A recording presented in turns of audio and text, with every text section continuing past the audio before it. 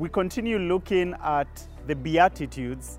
These are the attitudes that you and I need to have in order to have happiness. In our quest or pursuit of happiness, what are the kind of attitudes? What are the ways we should think about life, think about ourselves, and even think about the King of Kings, our God, so that we will be able to experience genuine happiness. And so I want to welcome you to today's video. My name is George Murichu. I serve as a pastor with Christ is the Answer Ministries in Woodley, and you're watching CITAM Church Online.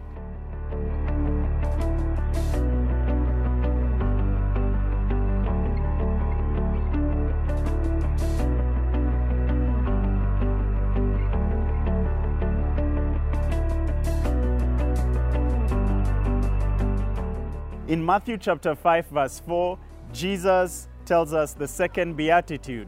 And this is what it says: "Blessed are those who mourn, for they shall be comforted." Short, pithy, spot on, straight to the point. And this is one of those that many people identify with, especially in the dark seasons of our lives. When we lose a loved one, when we have lost a job, when we are faced with something that is devastating, when our souls are hard-pressed, when we are pressed in our souls, this is one of the things that we can turn to for comfort.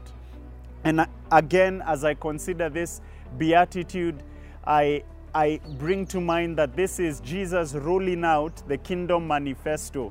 And he's saying that in the kingdom of God, these are the values that we hold high. These are the marks of someone who has come into the kingdom. Do you want to experience life in this kingdom?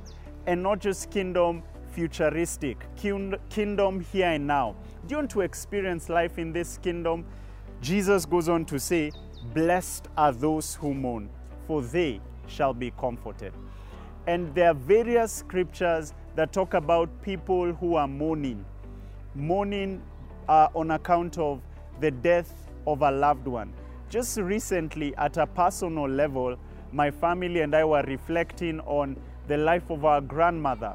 Recently, we were celebrating her life and just looking back at the kind of woman that she was, her diligence, her hearty laughter, her generosity. And we were recounting the times and the life of our grandmother. And in the midst of all that, all the memories, of course, some filled with sorrow because of her absence, we turn to such a promise. We turn to this kind of attitude that God will comfort us. And so you may be watching CITAM Church Online, start of the year. People are still wishing one another a happy new year. And for you, it is not so happy because you are living in the valley of the shadow of death, or you are living post-grief. You have lost a loved one, and you don't know how to face the future. I just want to point you to this second beatitude, that in Christ there is comfort if you are pressed in your soul. And there are various other scriptures that build this up. I will point you to Isaiah chapter 61. This is a famous passage where Isaiah is giving us the prophecy of the king, the anointed one who was going to come, and he would sit on David's throne. And one of the hallmarks of that king is that he would comfort all those who mourn. In Isaiah chapter 61 verse 2, the Bible says that to proclaim the year of the Lord's favor. In verse 1 he says, "The Spirit of the Sovereign Lord is upon me." And in verse 2 he says, "Why? Why is he upon me?" "To proclaim the year of the Lord's favor and the day of vengeance of our God, to comfort all who mourn." Jesus came to comfort all who mourn. And one of the big causes for mourning, as I've already mentioned, is death. But that's not the only cause for mourning. The other cause for mourning is inward. It refers to the disease of our souls. It refers to mourning on account of sin. Mourning because of the guilt that sin brings about. And perhaps you're watching this video and you know that all is not well in your life. There's a lot of compromise, and on account of that compromise, there is guilt, there is a heaviness in your heart, there are things that you wish you didn't do, and now that you've already done them, the line has been crossed, and you're battling guilt like never before. The promise of Scripture is that in Christ, you can actually find comfort for your soul, because He is the promised comforter. He's the King who came. Isaiah 61 verse 2 tells us to comfort all who mourn. So whether you're mourning because you've lost a loved one, or whether you're mourning because you are confronted with the realities of your own sin, and inwardly you realize the burden of your sin is so heavy. Perhaps you did something that no one else is aware of. No one else, not even your close friends, are privy to this. Your accountability partner may not know, your family may not know, the people that you call your BFFs, your best friends forever, they may not know. But the Lord in heaven knows. And if you would turn to Him today, the promise of coming to Him is that all who mourn, even about their sin, they will find comfort in Him. And this is echoed in the book of James chapter 4, verse 9 and verse 10.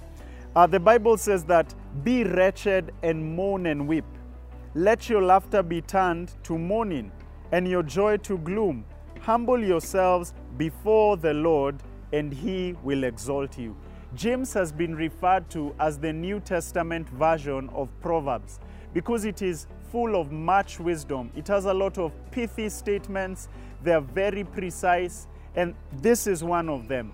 James gives us a very strange command, and these are the words that are inspired by the Lord. He gives us a seemingly strange command. The command is this: be wretched, mourn, weep. Let your laughter be turned to mourning and your joy to gloom.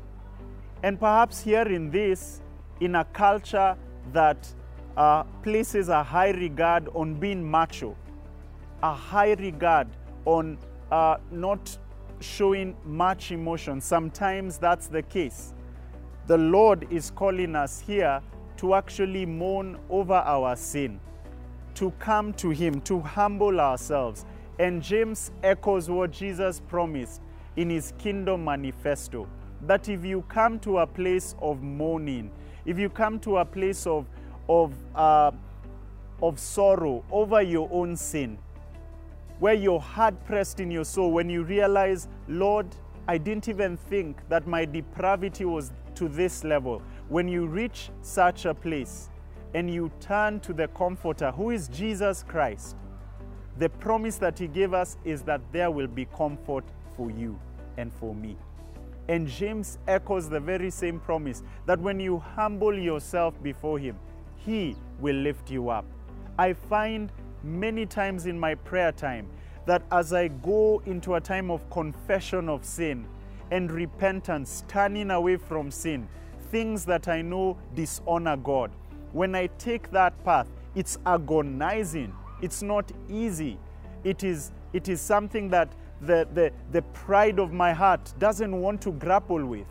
But the moment I go through that pressing of my soul regarding my sin, when I mourn over my sin and I turn to God in confession and repentance, friends, the reality is that after that time, I find a sweet relief because I know my sin has been forgiven. I find that the burden of the guilt has been lifted. And that's the offer in this new year. So once again, I just want to point us to the reality that as I see Scripture here, happiness is a byproduct of something. Happiness is not just something that we should aim for or pursue. Happiness is something that comes along when we're pursuing something else. And what should we pursue here? We should pursue to be rightly aligned before God. If the issue is that disease called sin, we should pursue righteousness before God. And as you pursue that, you will confess certain sins, you will repent, you will turn away from them. It will be agonizing, it will be humbling, but the promise is that you will find sweet relief. I close with this. From my psychology background, we have heard of this thing called catharsis, that when a client comes in for therapy or for counseling, and they begin to share the things that are burdening their souls, that can be a very cathartic experience. And that word is about the relief that the client finds as they unburden their souls before they can sleep. That's the relief that the Lord is promising us here, that He will come and He will fortify our souls as we mourn. So I pray that this is a source of encouragement for you. I pray that you who has lost a loved one will draw a sense of hope as you face the future, that God will fortify your soul. If you're hard-pressed inside of you, God will fortify your soul. He'll be able to fill that vacuum and that gap. If you are also mourning over your sin, again, our comforter is Jesus Christ and the Holy Spirit whom He sent after Him. And He is able to strengthen you, to strengthen your resolve to live a righteous life. May God bless you, and may God truly grant us a happy 2020, because we will be happy in mourning over our sin and experiencing comfort from the King of Kings. God bless you. Thank you so much for watching CITAM Church Online. Of course, we are available now on podcast. You can listen to us as you're driving and engaging in other activities. And I would love to hear your feedback. God bless.